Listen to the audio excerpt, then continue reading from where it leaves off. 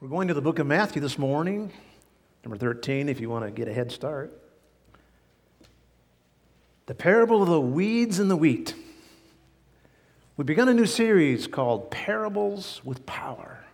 Parables are heavenly, earthly stories with heavenly meanings. They are not just some little fairy tale, but rather they are powerful delivery systems of the truth of God. There's an old Southern spiritual says, everybody talking about heaven that ain't going there. Oh, my Lord.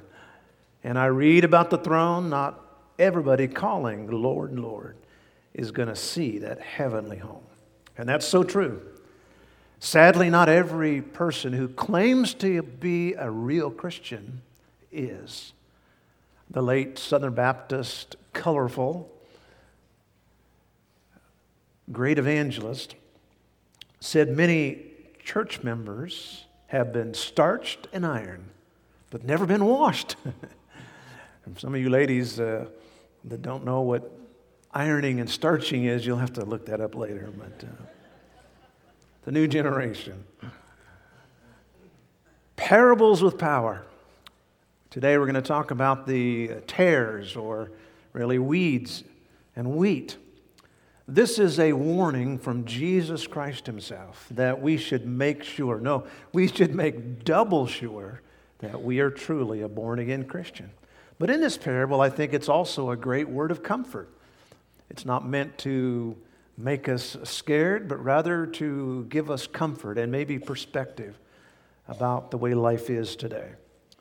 Today we live in a tragic time, when as never before we see people parading around under the name of religion, sometimes even Christianity, who bring shame to that which is good and righteous, and even shame to Jesus Christ. And in this parable, God is giving us reassurance that in spite of all that, God is still in control. He's still the king of the kingdom of heaven. And so this morning, we're going to talk about the weeds and the wheat.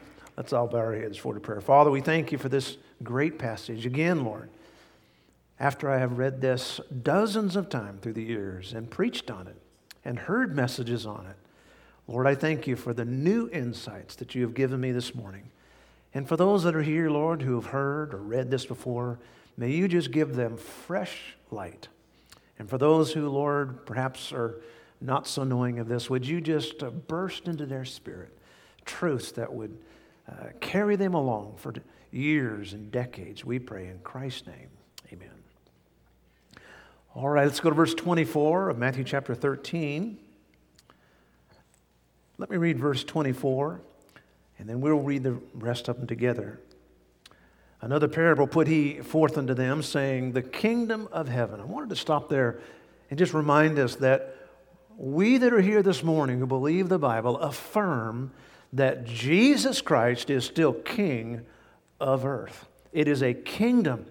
And this is a kingdom parable. And yet, even though he's king, he allows Satan a certain amount of and limited freedom.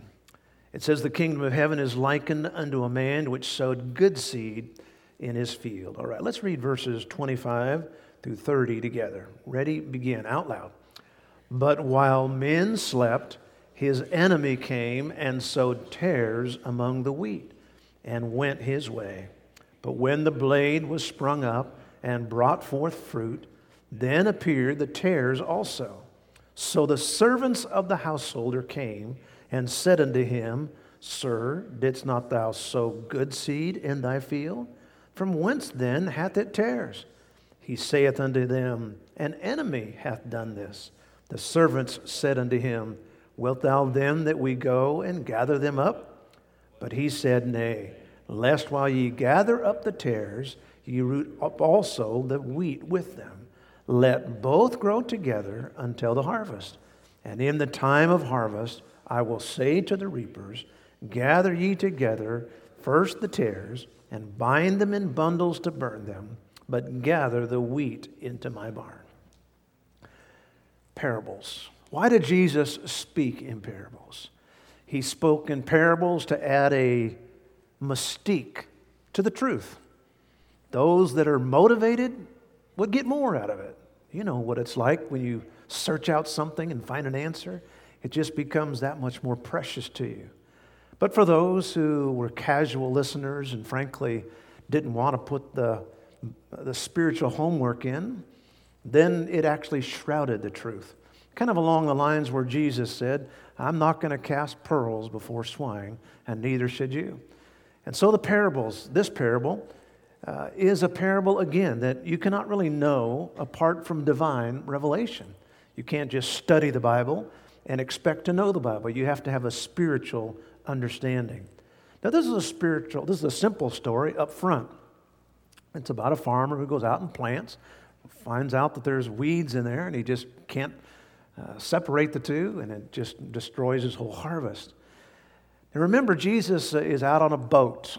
That's his pulpit. That's his platform. That's his place to preach. They're probably got their hands on the side of the boat. Several men are standing in that warm Sea of Galilee water. And there he is. He is preaching. I'm sure it must have taken quite a loud voice to get above, maybe not big waves, but at least the sound of the outside and the waves that were there. And so Jesus was speaking these wonderful stories.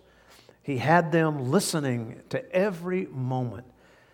Here he talks about a wheat farmer.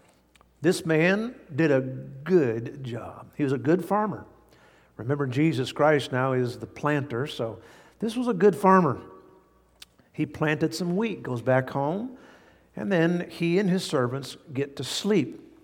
Now, it wasn't because he was lazy. It was because he was tired. And when you've worked hard, you deserve some good rest. In the book of Psalms, God says he giveth his beloved sleep. Now, I know that was cut short a little bit today. And by the way, if I kind of look a little bit cross-eyed, it's because I was afraid I was going to oversleep. So I got up an extra hour and an hour. So I got up 2 hours early this morning. You'd have to understand my brain. But anyway. So he slept, this wheat farmer. He slept. His servants slept. I've heard preached before that this sleeping was a sign of them, not doing what they were supposed to do. I actually don't see that in Scripture. I think what he's saying was he had a right to sleep. But there was a sabotage that took place. He was restfully sleeping, and then during the night, the evil one came along and threw weed seeds out into the wheat. It was terrible. Now, why would a person do such a thing? Well, if it doesn't take a lot of weeds to destroy a harvest. I mean, it can be maybe 5% or 10%, but even that much could seriously hinder the quality of the wheat, even be poisonous, because actually we're talking about here, these tares are actually known as the darnel weed, which is noxious, which is poisonous. And so even a little bit could actually destroy the entire amount of good. Well, once they grow up, they can't really see it at the beginning. It looks just like wheat. Don't know that anything's bad. Every day that farmer goes out there, looks at his crop, finally starts coming up, looking better and better. And then all of a sudden, at a certain point, he realizes that there has been this terrible amount of weeds that have gotten into his wheat harvest. He is so upset. Verse 37, he answered and said unto them, he that soweth the good seed is the Son of Man. So Jesus is speaking to his disciples now, and he said, look, Jesus Christ, the Son of Man, by the way, that typifies his humanity. He is the Son of God, but he is the Son of Man. He is 100% God, but thank God he is 100% human. He shed human blood so that he could take my place. He is the Son of Man. He is a good sower. The good seed, the field is the world, verse 38. The good seed are the children of the kingdom. Born and planted by Jesus Christ. Hallelujah, I have been planted here. The time that I live, the place that I live, I have been planted here by Jesus Christ. He has put me here. The evil enemy, verse 39, that sowed the noxious darnel weeds, the bad weeds, is the devil himself. The devil is trying to destroy the crop, and never mistake it, my friend. The devil is out to destroy every church, every family, every marriage, every Christian. Now, verse 38, it says that the weeds represent the children of the wicked one. Now, it is not politically correct, but the fact is not everybody who lives in the world today is a child of God. In fact, not even all religious people. In fact, not even all people who call themselves Christian. Jesus in John chapter 8 said that there's only two people. There's either children of God or children of the devil. He said to that group of Pharisees, he said, you are of your father, the devil. That's it. Children of God and children of the devil. And that's what this is saying here. You're either wheat or you're weeds. Now, I have used this story so many times over the years as I've been out and about different places. I especially use it when somebody who is very religious or at least a good person, they think themselves to be probably, most likely, earning of heaven. And so I would tell them this story. I would say, there was this farmer, and they love to hear the story. And then I would tell them how that there's weeds that look just like wheat. But in the end, they find out that they're weeds. What are you? Now, there are three major truths I see in this passage. Let's look at them. First of all, the sowing of the weeds in the wheat. Who did it? Who was the one who sowed the weeds? It is clearly the work of Satan. Look at verse 39. The enemy. He is our enemy. Never make friends with the enemy. We are to pray against the enemy. The enemy that sowed them is the devil. And I think this tells us something how Satan works. His greatest work, his most efficient work, is that of counterfeit or imitation. Ezekiel tells us that Satan's burning ambition from day one as Lucifer is to be like God. And so we learn something up front here, that Satan is not against religion. Now, of course, he's against pure religion, as the book of James says, but he is the deceiver, and so he actually has tares that look like wheat. I mean, honestly, the best advertisement for the devil is a weed that looks like wheat, not a weed that looks like a weed. We have to pull weeds over here. You pull weeds at your house. But most of the weeds, thank the Lord, they actually look like weeds, and so you have to get them out of there. But boy, when a weed looks just like grass, for example, man, it is just almost impossible. Someone once said, not sure who said it, man's capacity for self-deception is unlimited.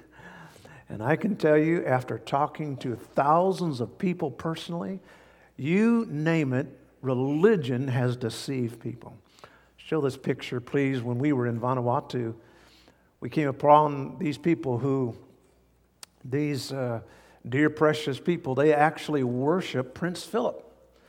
You can't hardly see the picture there, I'm sure, but in the 70s, Prince Philip and Queen Elizabeth visited the island of Vanuatu, New Hebrides, I think, back then. And they were so taken by the royalty that they actually began a new religion. It is the worship of Prince Philip. And so they have their little huts there, and they have these pictures. It's crazy. No matter where we went, no matter what jungle, no matter what little hut we went to, there was somebody worshiping something. And one place we went, we're worshiping some fella in Australia. And I will tell you this, folks, man's capacity for self-deception and religion is unlimited. And so Satan's greatest advertisement is when weeds look just like wheat. Religion is his greatest advertisement. Who did it? Satan. Number two, why did he do it? The Bible says an enemy hath done this. That means he is actively hateful. He hates anything to do with God, anything that he can do to hinder God, to hurt God, he will do. Ever since the Garden of Eden, he has done everything he can to somehow pull God from his throne. But we need to realize that Satan's hatred of us is not really focused at us. It is focused at God. His real battle is with God. And in this unholy war, he will use us as a pawn no matter what. He hates God, but he can't get at God, so he gets at the one that God loves. He hates us. Satan hates us because we point out who he can never be. We are hated by Satan because God loves us. We are hated by Satan because we remind him of our Heavenly Father. The sowing of the tares. And so the sowing, Satan. He's the one that's behind it. He is behind all of this false religion. He is behind this false righteousness, the sowing. And then number 2, we find the growing of the weeds in the wheat. How does it grow? Now the fact is they grow and look so much like wheat. It's basically absolutely impossible to tell the difference. People who are actually good farmers over there in the Middle East can look at a wheat and a weed, and in the beginning stages, almost impossible. I mean, just nearly impossible. They look the same, have the same growth. It's not until they mature, and then the wheat begins to get the little kernels. It actually turns a different color, and it begins to kind of weep over. But those, the funny thing about the weeds, they just are strong, and they just stand their heads up. Counterfeit. The best counterfeit actually looks most like the original. And so Satan's greatest work is a counterfeit. I was reading up on some of the counterfeit things going on in the world today, and as we know today, we live in a day where, I mean, you've got to have your wits about you every minute. If it's not somebody calling you on the phone, it's somebody. A few weeks ago, someone called and left a message on my phone that the IRS wanted me. And boy, I mean to tell you, they were going to do this and they were going to do that. And we were out together on our little date day on Friday, and somebody left a message for Pauline that she had done something bad and that they were going to report her to the cops. I thought, honey, you know that's wrong because they called them cops. And anyway, but I mean to tell you, you got to be about your wits all the time. But counterfeit money, it's unbelievable what's happening. I read about one fella in England who was able to, with the use of car paint and a special kind of paper he had gotten from Switzerland, he was able to counterfeit 100 million, what would be $1 million in our currency, 100 million. They said he counterfeited so much it actually threatened to undermine the actual economy of Great Britain. Just unbelievable. I read about a guy here in America who printed 10 million, actually got it out into the currency. He would sell it for like 20 cents on the dollar to bad guys. But he printed $10 million worth of currency from equipment he got at Staples. He'd get an ink printer, he got some paper, and got it all from Staples. Printed $10 million. Now, I don't want anybody to get any ideas here. I mean, I want to finish that new building, but I'm not ready to do that. And but counterfeit, you know what? The best counterfeit looks just like the original. And that's what God's telling us here. Be careful, because they look just like the original. First of all, there's a counterfeit Savior. We're told in 2 Corinthians chapter 11 and verse 4. For if he that cometh preaches another Jesus, which we have not preached. That's got to be one of the most terrifying phrases I've ever heard. Another Jesus. Paul, as a spiritual heavenly father, an earthly father, a spiritual earthly father, was concerned for his children. He was saying, be so careful. If somebody comes along and they are another Jesus, they're going to lead you into something that's going to be so terrifying.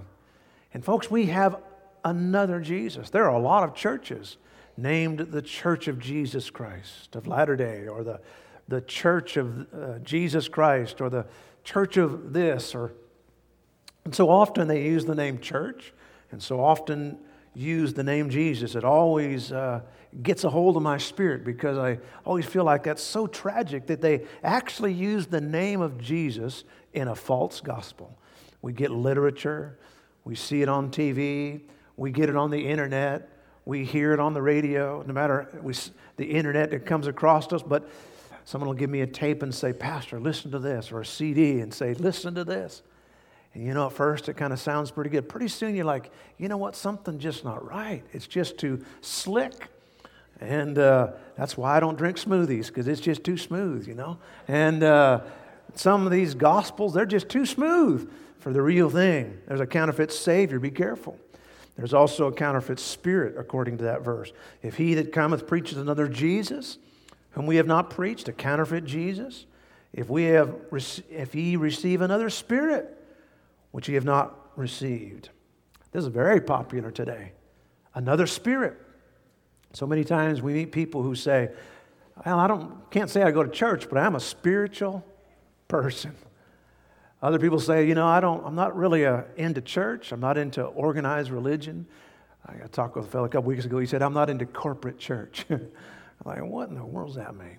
But anyway, but what he said was, I have spiritual experiences. Well, you need to be careful about that. If you are into spiritual experiences, but not into God's church, then I wonder what's about ready to happen. The fact is, having a spiritual experience, I don't care how beautiful it is. I mean, folks, I know enough about the way things work in this world that you can actually create an emotional, spiritual experience. You can dim the lights, and you can have candles. Nothing wrong with dim lights, nothing wrong with candles. You can do this and you can do that to elicit an emotional response. My friend, that is a spiritual response, but not especially a Holy Spirit response.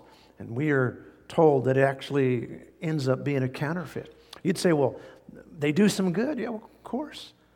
Good can happen, but it's not the right good. You take a counterfeit $20 bill.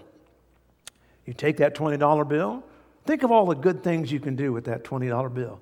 You could go and buy some eggs, or you could buy some milk, or, on my Volkswagen Bug, I could practically buy a half a tank of gas for that $20.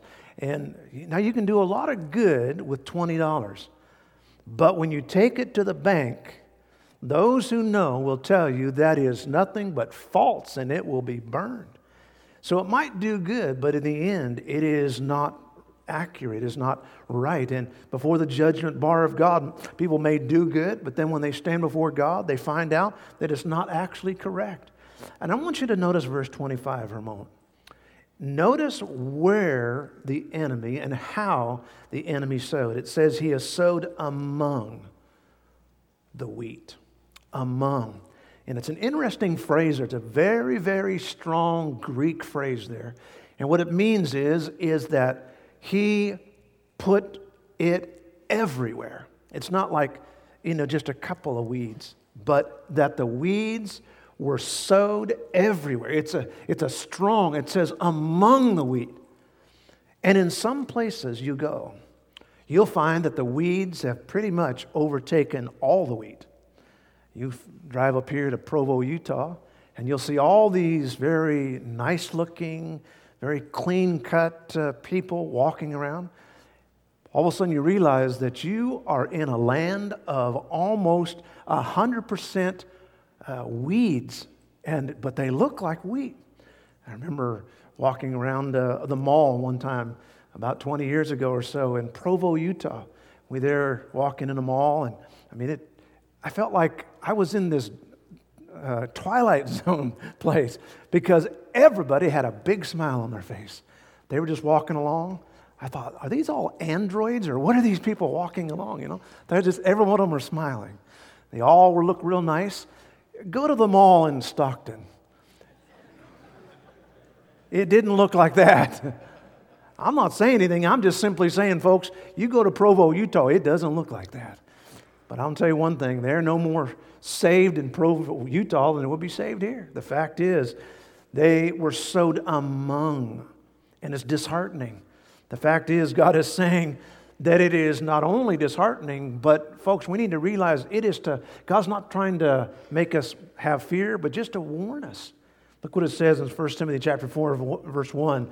In the last days, men shall depart from the faith, giving heed to seducing spirits and doctrines of devils.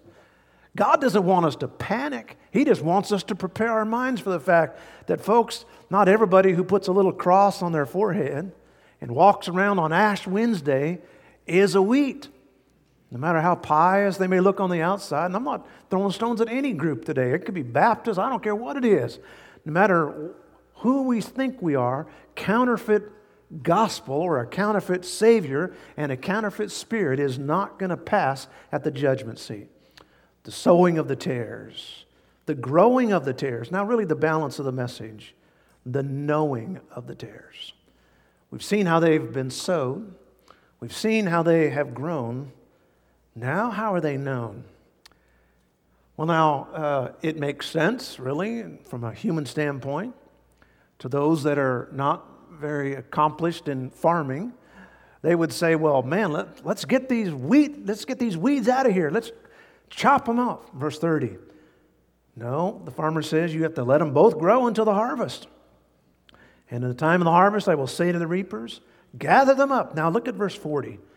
We'll read verse 42. As therefore the tares are gathered and burned in the fire, so shall it be in the end of this world. That's just the end of the age when the rapture comes, and then we have the tribulation. The Son of Man shall send forth his angels, and they shall gather out of his kingdom all things that offend, and them which do iniquity, and cast them into the furnace of fire. And there shall be wailing and gnashing of teeth. Now, why does God tolerate the tares? Why doesn't God just burn them up? Why does God tolerate counterfeit Christianity? Why does He allow weeds to live among the wheat? That's because God wants us in the world. He doesn't want us to be isolated from the world, but insulated from the world. He wants us to have protection when we go out in the world, but He doesn't want us to live someplace where we never contact the world, because we're His salt and His light, and He needs us out there. And the interesting thing about wheat is this. You know, wheat really has a very shallow root system, and it can be plucked up quite easily. That's because it knows that this world is not its home, and it puts its little roots into this world very lightly.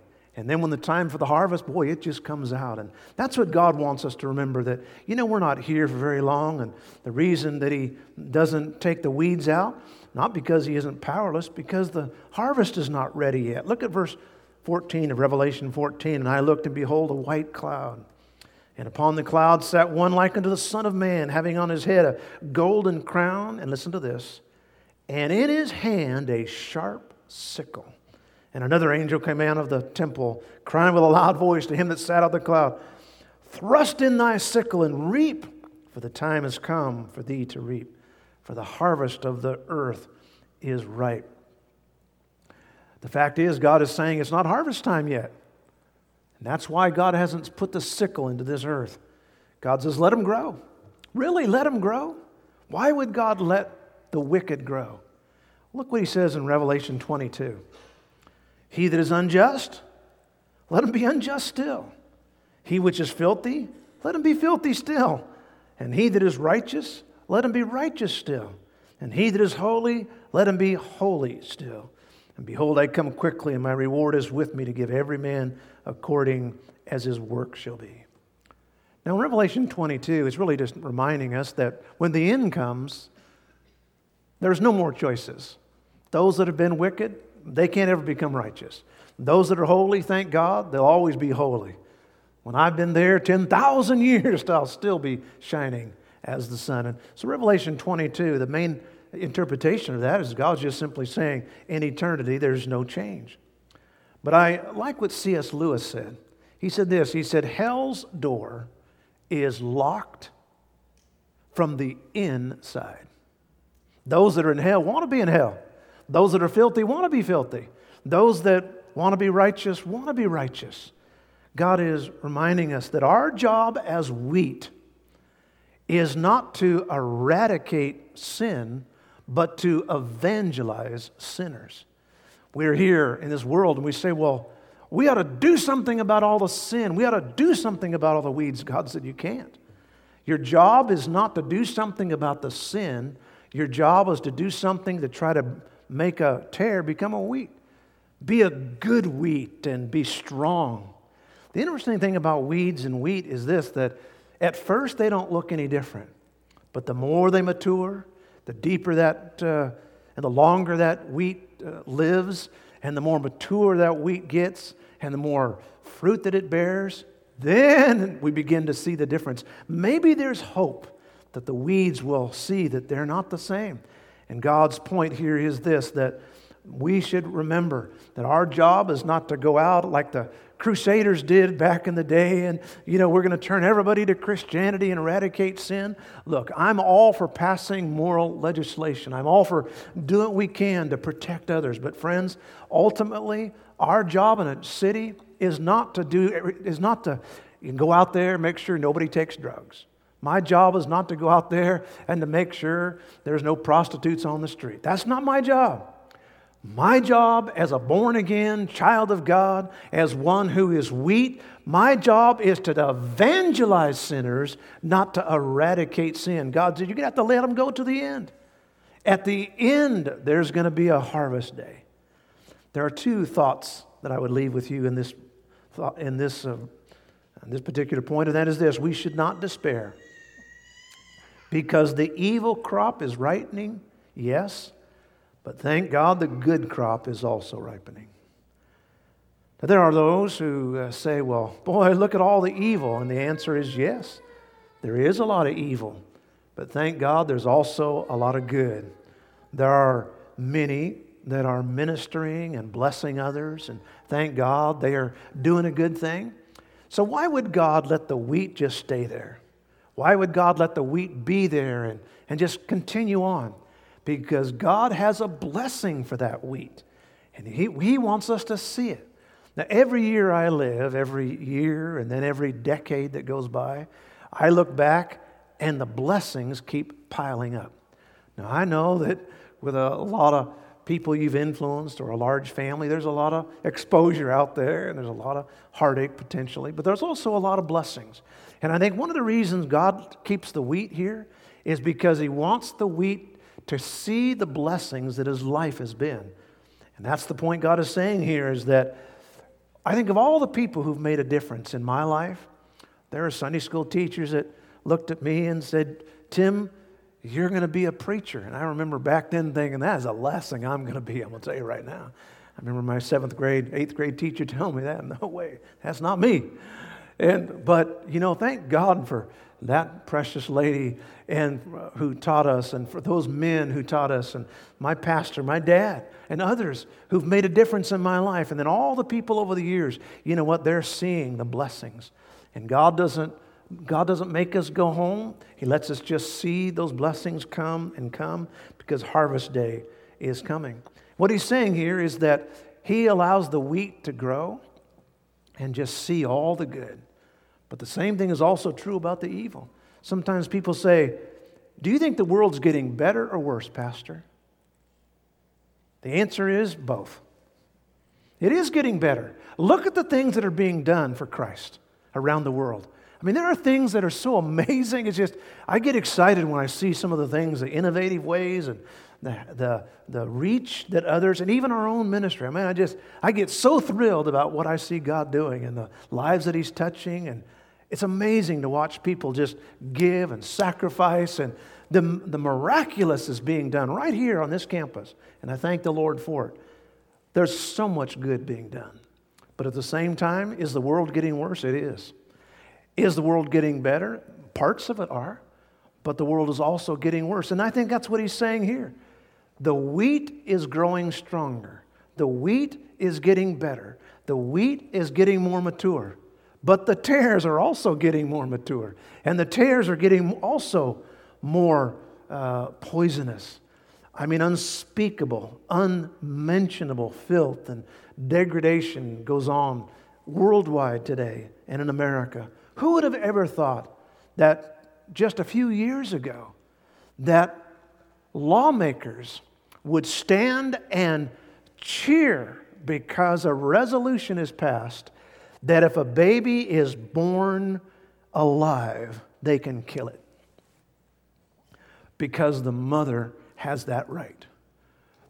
Democratic lawmakers in the state of New York stood and cheered because now we have a right to kill a baby born alive. Who would have imagined such a thing in America just a few short years ago? And the filth and the tares are getting worse and worse.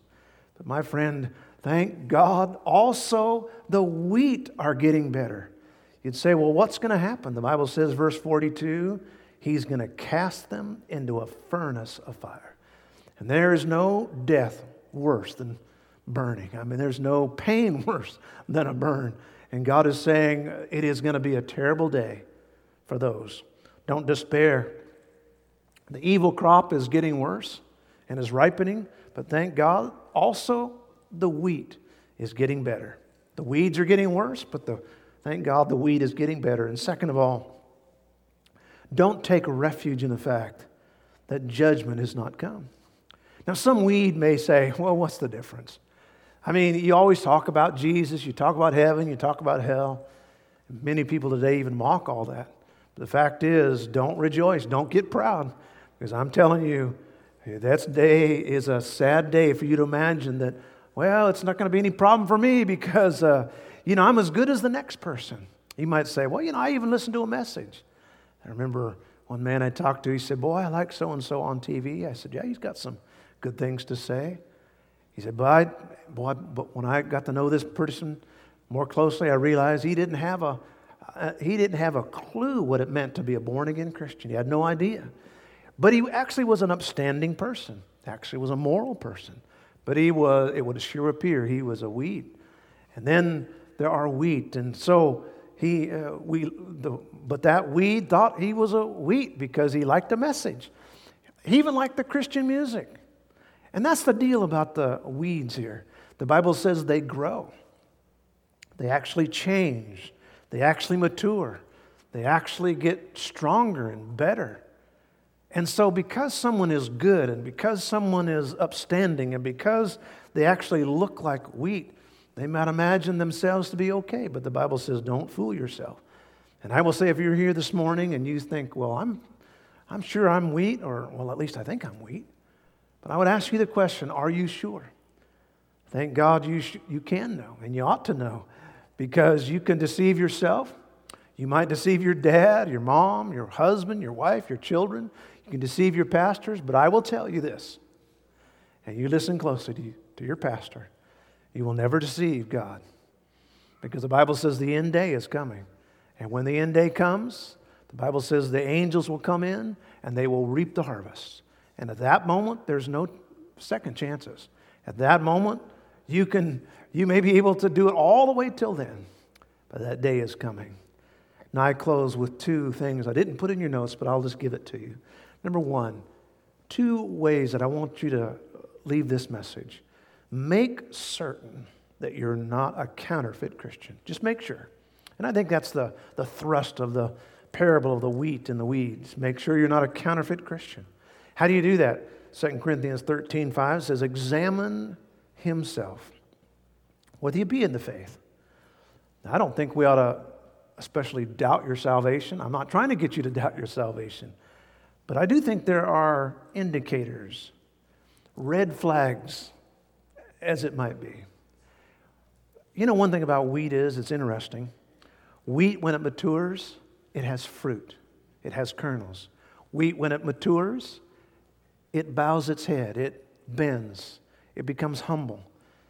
One of the ways I think you know you're real wheat is as the older you get, the more fruit that you really have behind you. And the more humble we become. It's an interesting thing. The older I get, the more I realize, thank God for His grace. Man, thank God for His grace, because I don't deserve heaven one bit. I just thank the Lord for His mercy, my often mistakes and my often failures. And I think that's what happens when you're wheat. I'm not trying to act like I'm a great person here. But the fact is, when you become wheat, you bow your head. They kind of bend over. They become full of fruit. I want to look back over my life and say, Lord, I thank you for the fruit you've given me. And so I would say, first of all, make certain you're not a counterfeit Christian. I think there's some indicators. Do you love the Bible? Do you love going to church? Do you love the things of God? Do you love giving to God's kingdom? I mean, these are all things that characterize a Christian. You love to serve God. You love to make a difference for God. Make sure that you're not a counterfeit Christian. Make sure that there's fruit and there's humility. Number 2, not only make certain that you're not a counterfeit Christian, but make certain that you don't let a counterfeit Christian keep you from going to heaven. And I think that's what this story is saying. You're wheat, you're weeds. You're wheat, you're weeds. Weeds may think, well, now, look at so-and-so over there. They say they're a Christian, but I know how they live, okay? Just because there's a few hypocrites in the church, don't allow a hypocrite to keep you from heaven. Don't spend eternity in hell with all the hypocrites because you are tired of the hypocrites in church. I mean, that just doesn't make any sense. Point your eyes on Jesus. God wants us to keep our eyes on immortality, not mortality. Keep our eyes on the divine, not on the human.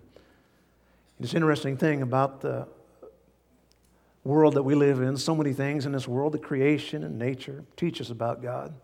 I always love to see the different things that teach us stories. One of the things I read this week was about the difference between a coral snake and a king snake. They actually look quite similar.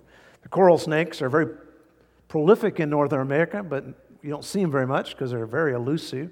Not very big, but they're extremely venomous. They are very brightly colored, but the interesting thing is they look almost exactly like a king snake, which has no venom.